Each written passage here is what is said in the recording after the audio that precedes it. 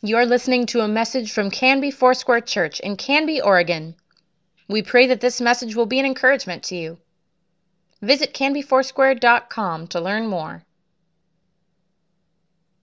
I met Angel and Laura at a pastor's family camp that we got together and just started hanging out, and I think we liked each other. I know I liked him. I don't know if he liked me right away, but it doesn't matter. But we just started just kind of hanging out and talking on the phone and spending time together.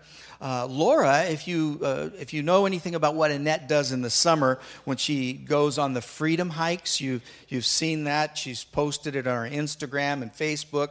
Well, Laura is the leader of the Freedom Hikers, and that's just really expanded in the last couple years. I mean, really, it is just exploded with people wanting to hike, and what's happening is they're raising funds to help boys, girls, men, women caught in sex trafficking. And so this summer, is there 4 hikes?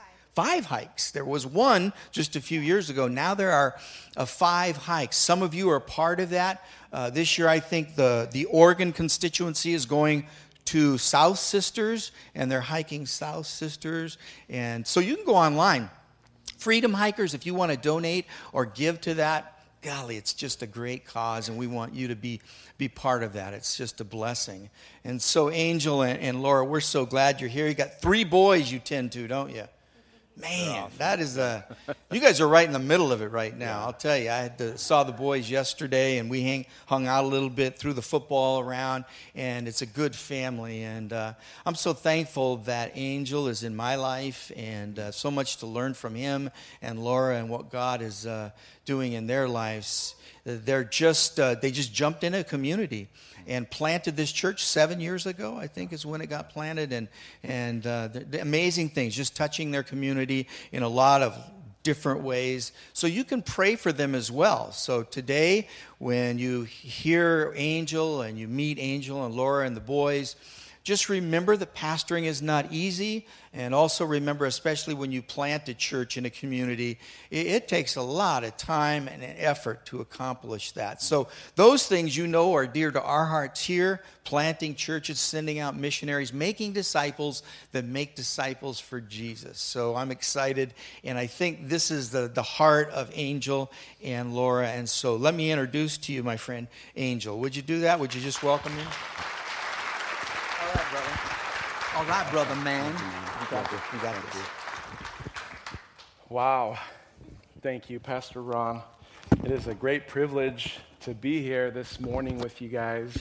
We've been pastoring, since 2005. Hi, Kelsey. I know Kelsey there. Sorry to point that out. She was from the Tri-Cities. I just recognize her. But Pastor Ron he's a legend in my book. And I don't know why you would think that I don't like you, but I like you. I didn't want to be one of those clingy people that wants to be all over you or anything like that, but I like this guy. He's a real guy. He's a real deal. And there's other pastors that look up to this man, and he's real. He's honest. His transparency flows out of him, and so we respect him because of the way that he leads, the way he knows pain, he knows heartache.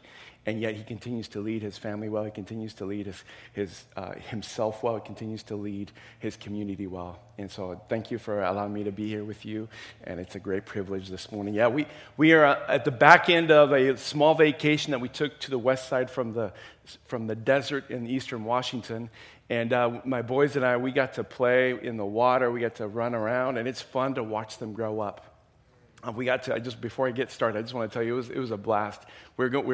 We're jumping into the waves out by Cannon Beach, and the boys kept saying, "Let's go further. Let's go further." And I'm like, part of me is like, I love the wonder, I love the fierceness, I love the fearlessness, I love that. Let's go explore, let's discover. I love that aspect. Sometimes it gives you, you pucker up a little bit. You're like, I don't know if I want to keep going out there further and further into the waves, but it's a blast to be with them, and so I'm thankful. We're heading home after 13 days of being kind of camping, doing different things, and this is the back end of it. So thank you guys for having us here.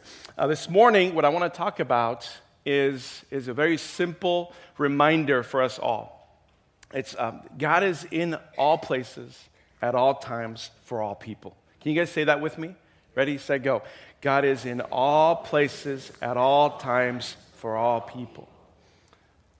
All of us, we're on a journey, spiritual journey. And with some of us, we started a long time ago. Some of us, we just started recently. And at different places in our journey, we face pain, we face suffering. Some of the things that were talked about during worship is we seek for peace, and there's times where there's turmoil. I heard a pastor say one time that you're either in a season of transition, you're coming out of a transition, or you're going into one. And sometimes in those transitions, there's pain, and there's suffering, there's discomfort. And so this morning, what I feel like there's going to be a little bit of, I'm praying that we receive a little bit of peace and a little bit of hope and a little bit of perspective as we walk this out. Because a lot of times, God won't just change our situation, but he will shift our perspective, and that brings hope and peace. And so I want us to look at Psalm 139. If you have your Bibles, please go there. If you don't, it's going to be on the screen somewhere around here. And we're going to look at verses 8 through 12. And in this passage, we're reminded that God is with us all the time. He's in our pain, he's in our joy, he's in our life, he's in everything around us and in us. So let's pray. Father, thank you that we get to worship you freely, that we get to lift our voices to you and sing praises to you, and we get to experience who you are, God. And I pray, God, that this morning, all of us in this room, we experience you more and more. That we get to receive hope and joy. We experience you. Praise in Jesus' name. Amen. Here's what David said in Psalm 139. He says, I can never escape from your spirit. I can never get away from your presence. If I go up to heaven, you are there. If I go down to the grave, you are there. And if I ride the wings of the morning, if I dwell by the farthest oceans, even there your hand will guide me and your strength will support me. I could ask the darkness to hide me and the light around me to become night, but even in darkness I cannot hide from you. God is in all places, at all times, for all people. I think a lot of times we tend to limit the possibilities of how God is speaking to us. And sometimes we limit our view of how he builds our faith. I think sometimes we limit our view of how he really, really, really loves us. As I was preparing for this message, God began to remind me of how he builds our faith even before we learn to trust him. He begins to learn our faith even before we say yes to Jesus, even before we say yes to the gospel, even before we enter a community of faith like this. He begins to build our faith. And I'm reminded by that because of what it says in verse 9. It says this, if I dwell by the farthest oceans, even there your hand will guide me and your strength will support me.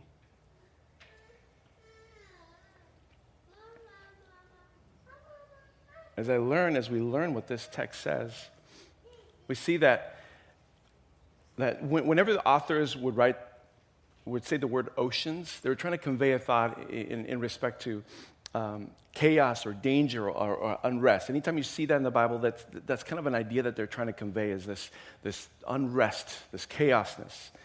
Is that a real word? I don't know, pretty close, okay. And the text says that in those moments, sometimes in those seasons of our life, he gives us support and he gives us strength. I remember the first time I began to practice faith, and I didn't even know that I was getting ready to practice real faith in Jesus. And I remember my mother one time when I was 8 years old, she said, don't worry, it's going to be better on the other side. And the context with that was that we lived in Mexico. I grew up in Mexico. I was born in Nevada, but then when I was a baby, my parents, we all moved back to Mexico. And we lived in a place called Zamora, Michoacan. And in this place, my parents were trying to make it. They were trying to build a business. They were trying to start a life over there. And the economy in the late 90s was really, really bad in the spot that we lived in. And we were starving, basically. And my parents said, well, we're going to go back to America. The problem was that my parents they didn't have any visas. They were not naturalized. There was nothing. I was a U.S. citizen, but they were not. And they said, we have to smuggle ourselves over into America. And so when she told us, she said, we're gonna go to America, I didn't know what she was talking about. And she goes, don't worry, it's going to be better on the other side. That's what she said. It's going to be better on the other side of the border. And so I trusted that. I said, okay, it's going to be better on the other side. And I kind of put that in my heart, in my mind, everywhere. And we took off. And so what you do when you want to cross the border illegally, which is what we did, is you hire a coyote. And they smuggle you over. And there's different ways that they do this. The way that we went across was a guy shows up in a pickup truck. He puts a layer of people at the bottom of this truck, puts a piece of plywood over the top, and then lays another layer of people on that, and then a canopy. And then you drive through the desert for hours until you can find a spot where you can cross over without being detected by INS or ICE or whoever it is that is trying to find you. And so that's what we did. And I remember I was the only kid in the bunch. My sisters were in a different spot up in the cab with my mom, and I remember being just, it was smashed in there. I couldn't move, I couldn't breathe, and it was hot. It was in the daytime, it was over 100 degrees out. And we drove for hours. I remember passing out.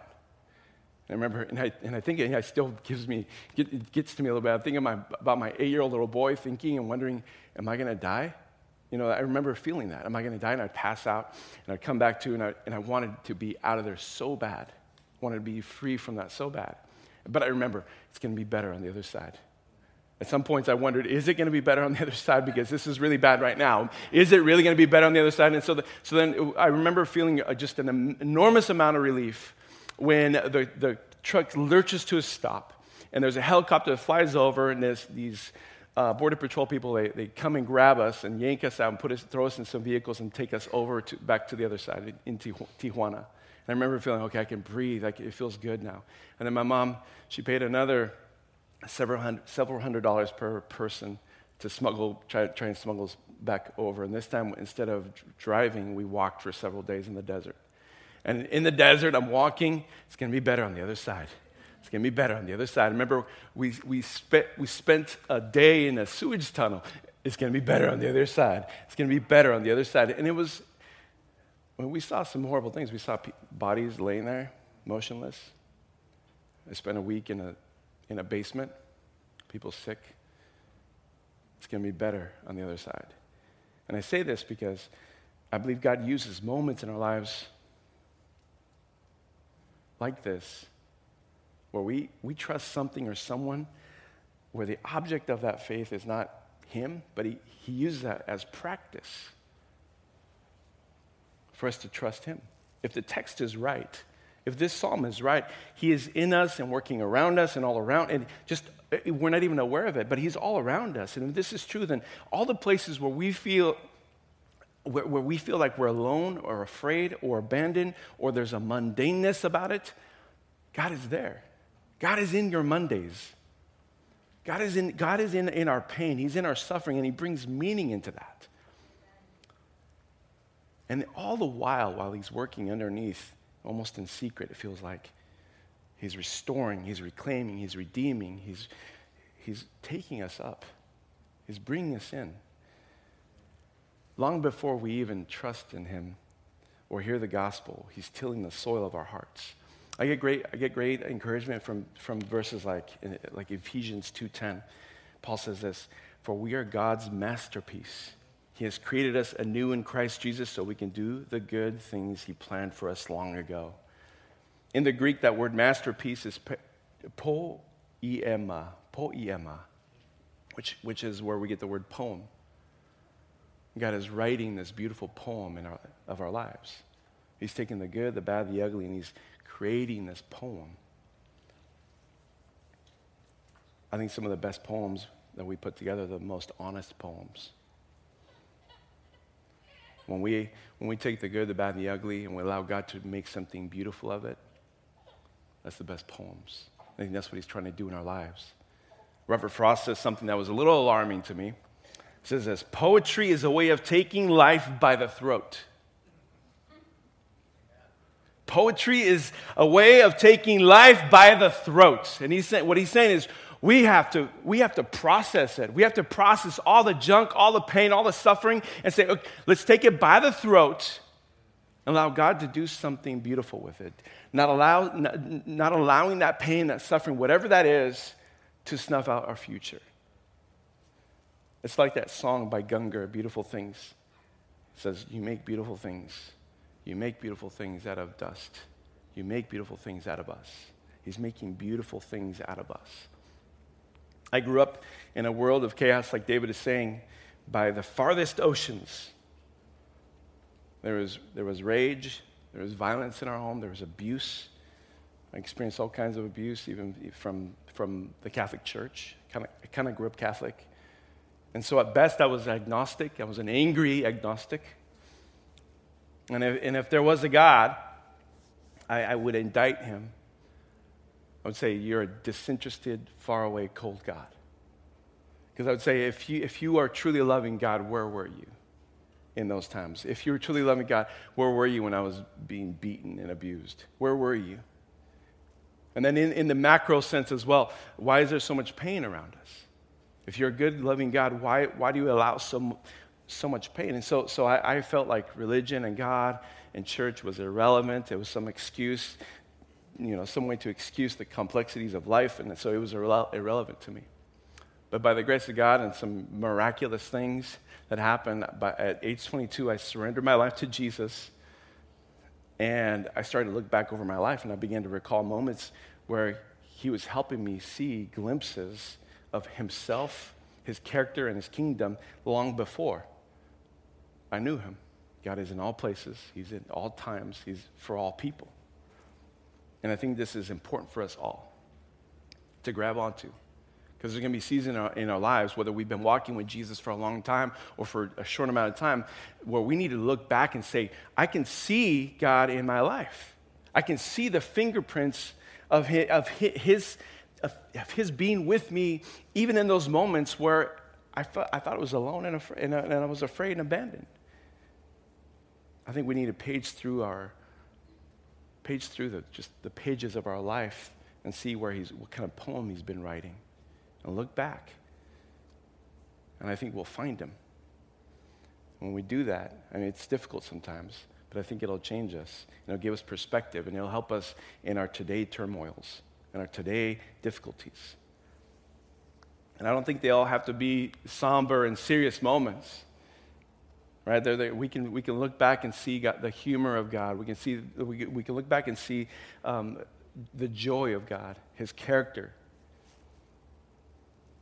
God knew that he was going to call me into ministry. He knew that he had a plan for me. He had a plan for us. And so I think he began to show me different things throughout my life that helped me look at the church, that helped me look at his character, that helped me look at him in the right light, in the correct way. I remember one time when I first read Galatians chapter 6, verse 2, where Paul says, share each other's burdens, and in this way, obey the law of Christ. If you think you are too important to help someone, you're only fooling yourself. You're not that important. Don't you love Paul? I love that. But I remember when I first read that, the very first thing that came into my mind was this. I remember this thought of when I was a kid. Again, these things just come back, and I remember thinking there's something beautiful in this moment. I remember we were living in Mexico. My parents were trying to figure out how to put food on the table. And I remember my dad, he would always come up with different schemes on how to make some money. He was always trying to find different things. He was trying to start a business or trying to do different things. He was trying his best. And one day he comes home with this old beat-up car, and he says, I'm going to fix this up. I don't know anything about being a mechanic, but I'm going to get my buddies. I'm going to buy him some Coronas and some carne asada, and we're going to fix this thing up, and then I'm going to make a bunch of money when I sell it. And so sure enough, that's what they were doing. They were getting the thing fixed up. They had worked on the engine, they worked on the transmission. There was only one glitch on it, was whenever, I don't remember exactly the problems, what they were with it, but whenever you went to change from reverse to drive, it wouldn't move anywhere. So there was a problem. He still couldn't sell it. It was starting to look good, but he still had some problems with it, right? Well, one morning, I hear the engine crank over, and it was early, and I look out the window to see what my dad was about to do, and I look through the windshield, and it's not my dad, it's some stranger. And I think, there's a dude stealing our car. This happens, right? And so before I can alert anyone or say anything, I see my dad. He's flying out the door. He's running, sprinting, and he just has his whitey tighties on, and he's just super fast. He's like, that's where they got the Speedy Gonzalez stuff. Was through that. He was fast. And he gets to the car, and I thought, oh, this is going to be interesting. And he starts yelling because by this time the car had pulled out of the spot where it was parked at, and it was in the street. So it was probably like 20, 30 yards away from where I was, and I'm looking out the window watching this thing. And he starts yelling at the person in the car, and he has a gun in his hand. And I thought, oh, this is interesting. And he starts shooting. He shoots. And he had it was a little tiny pistol, and he shoots at it a couple times, keeps yelling. And I thought, oh my goodness, this is interesting. And then my mom comes out, she's in her nightgown. She starts running all around the neighborhood, like waking up neighbors, like, come on out, help us. She's getting everybody, and I'm thinking, this is interesting. I'm going to keep watching this. And so slowly but surely, the neighbors start to matriculate out of the darkness, and they start to surround the car, and they had like machetes and like pitchforks and all kinds of stuff, and they start walking around the car. They start surrounding this vehicle, and I thought, oh my goodness, what's going to happen? I remember, and that was the memory that God brought to my mind as I'm reading Galatians 6:2-3. He's showing me community in a very unhealthy way, but he's showing me community, right? Because growing up, I couldn't trust anybody. But God was saying, you can trust somebody. I'm showing you, I'm starting to redeem your view of what community is. So it's important for us to find community, to walk together. Because we have an enemy hell-bent on stealing, killing, and destroying us, robbing us of our joy, stealing our dreams, killing our potential, destroying us. We can't afford not to share in each other's lives. Isolation is death. And when I saw that morning that day, as my dad ran out in his whitey tighties, I saw a strong person. And it wasn't in the clothes he was or wasn't wearing. And it wasn't in the gun that he was wielding. The power that I saw was because of the community he belonged to. Later that day, that guy got arrested. He got taken away. But it's important that we find environments that it's safe for us to wrestle our faith, to grapple with our thoughts, be transparent, be real. A safe place to share our pain, our shame, and our joy, our goals. We got to fight for that kind of community. We have to fight for that because a lot of people don't know about that. And I know if I know this man, I know that this church, I'm preaching to the choir. We have to help people that don't know what community is understand what community is by loving them and reaching for them, surrounding them with our machetes, protecting them. God shows us glimpses of his kingdom, how things ought to be even before we know him or trust him. He builds our faith, he builds our hope, he builds our vision, because he's in it all, at all times, for all people. Another time that I caught a reflection of God's kingdom and his character, and basically a trait that he desires for us to have is, and again, I didn't know it at the time, but in retrospect, I look back, he was showing me who he was through this guy named Thomas.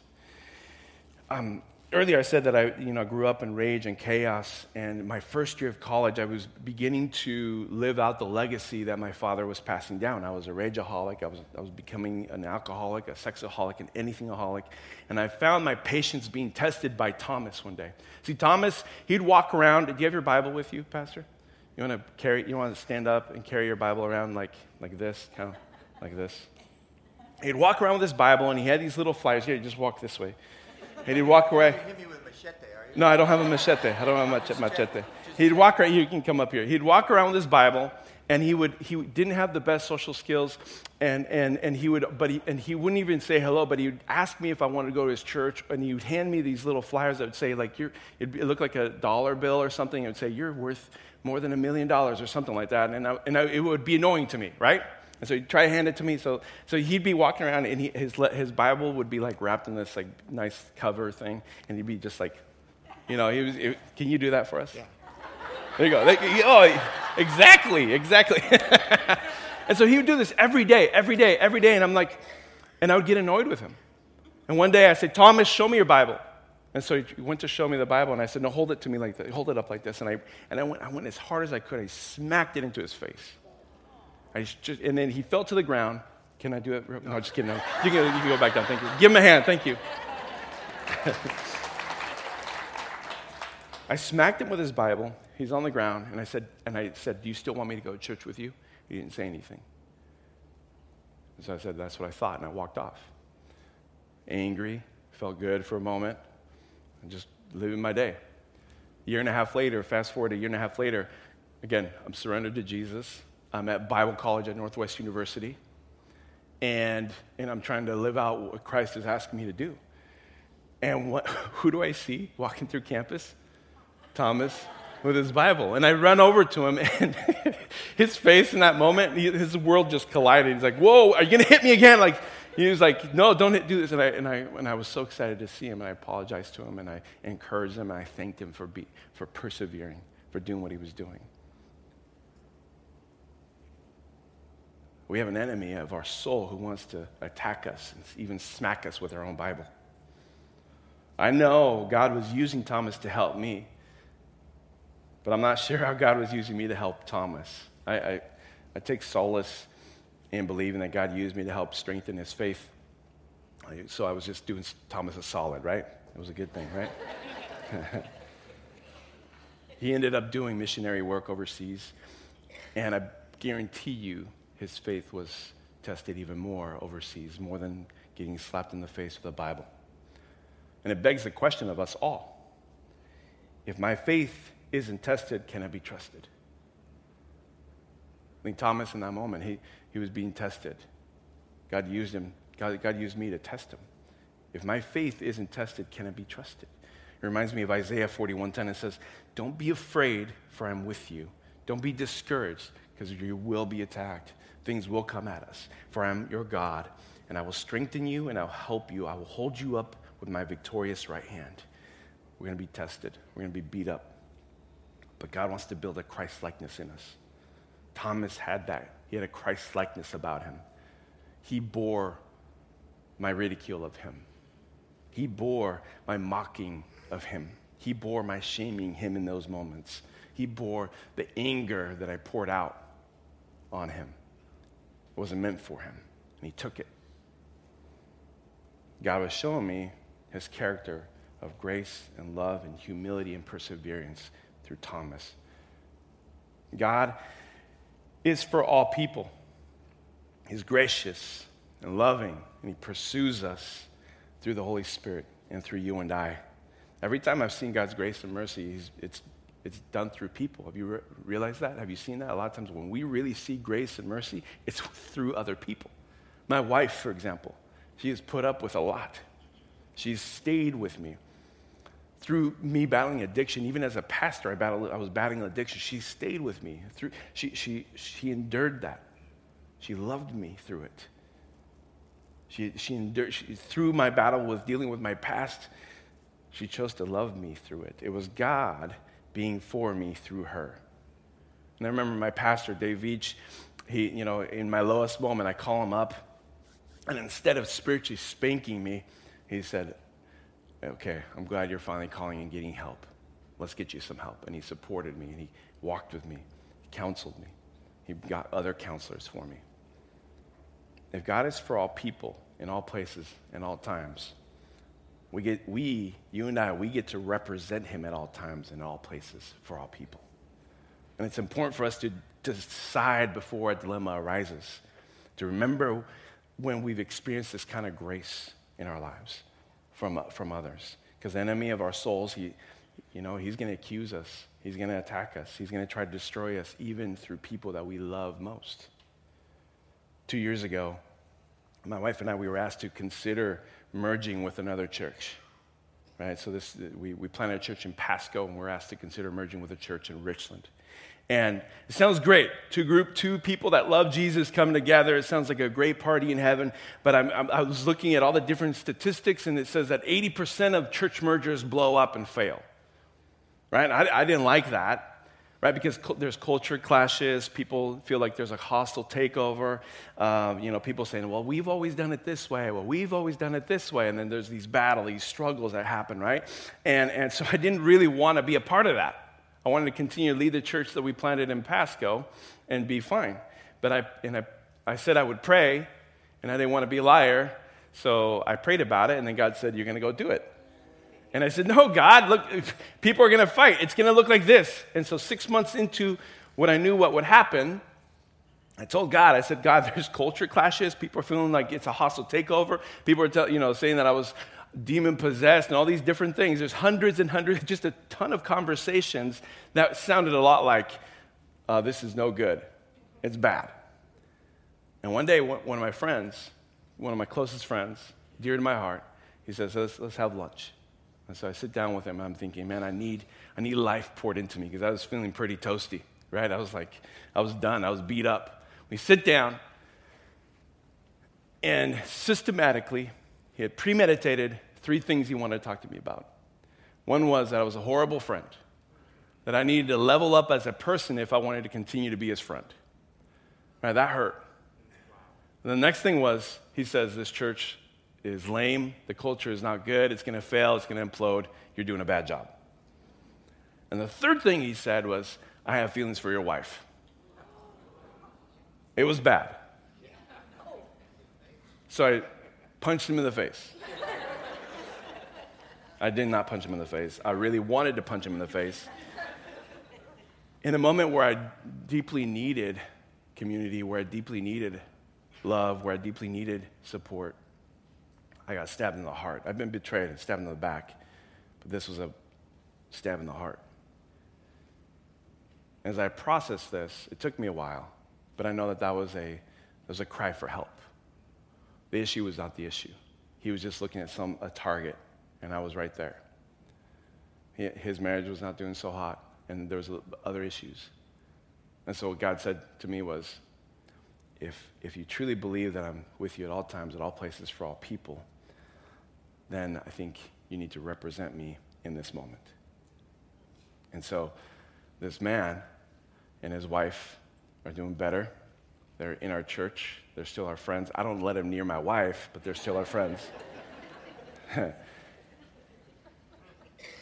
things are getting better. God is for us and with us. We just need to find him and look for him. If it's true, as we close up, if it's true that God is in all places at all times for all people, then we need to imagine him in our darkest moments. May I imagine that he's with us in our darkest moments. If we're missing joy, if we're missing peace, if we're missing hope, then at some level we don't believe the text. We don't believe his word. And we have to reconcile with that. Do we believe this? Part of our healing from our past is being able to imagine God with us in those moments. Not necessarily rescuing us from it, but he's with us, bearing the pain with us, crying alongside of us. We got to ask ourselves, if God is in it all, what does this mean for us right now? Let's go and stand up and we'll pray. Father, thank you for your word. Thank you for your presence. You are always with us. You really, really love us. Lord, help us to remember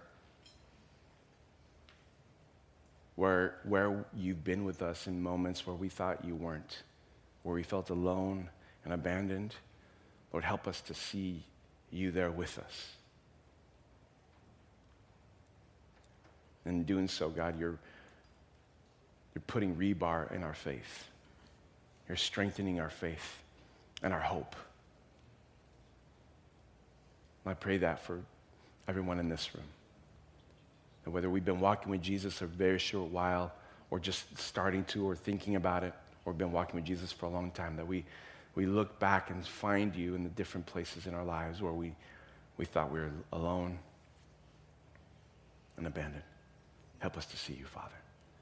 Praise in Jesus' name. Amen. Thank you for listening. Please let us know if you have questions or would like us to pray with you. You can contact the church office most weekdays at 503-266-4444 and anytime through CanbyFoursquare.com.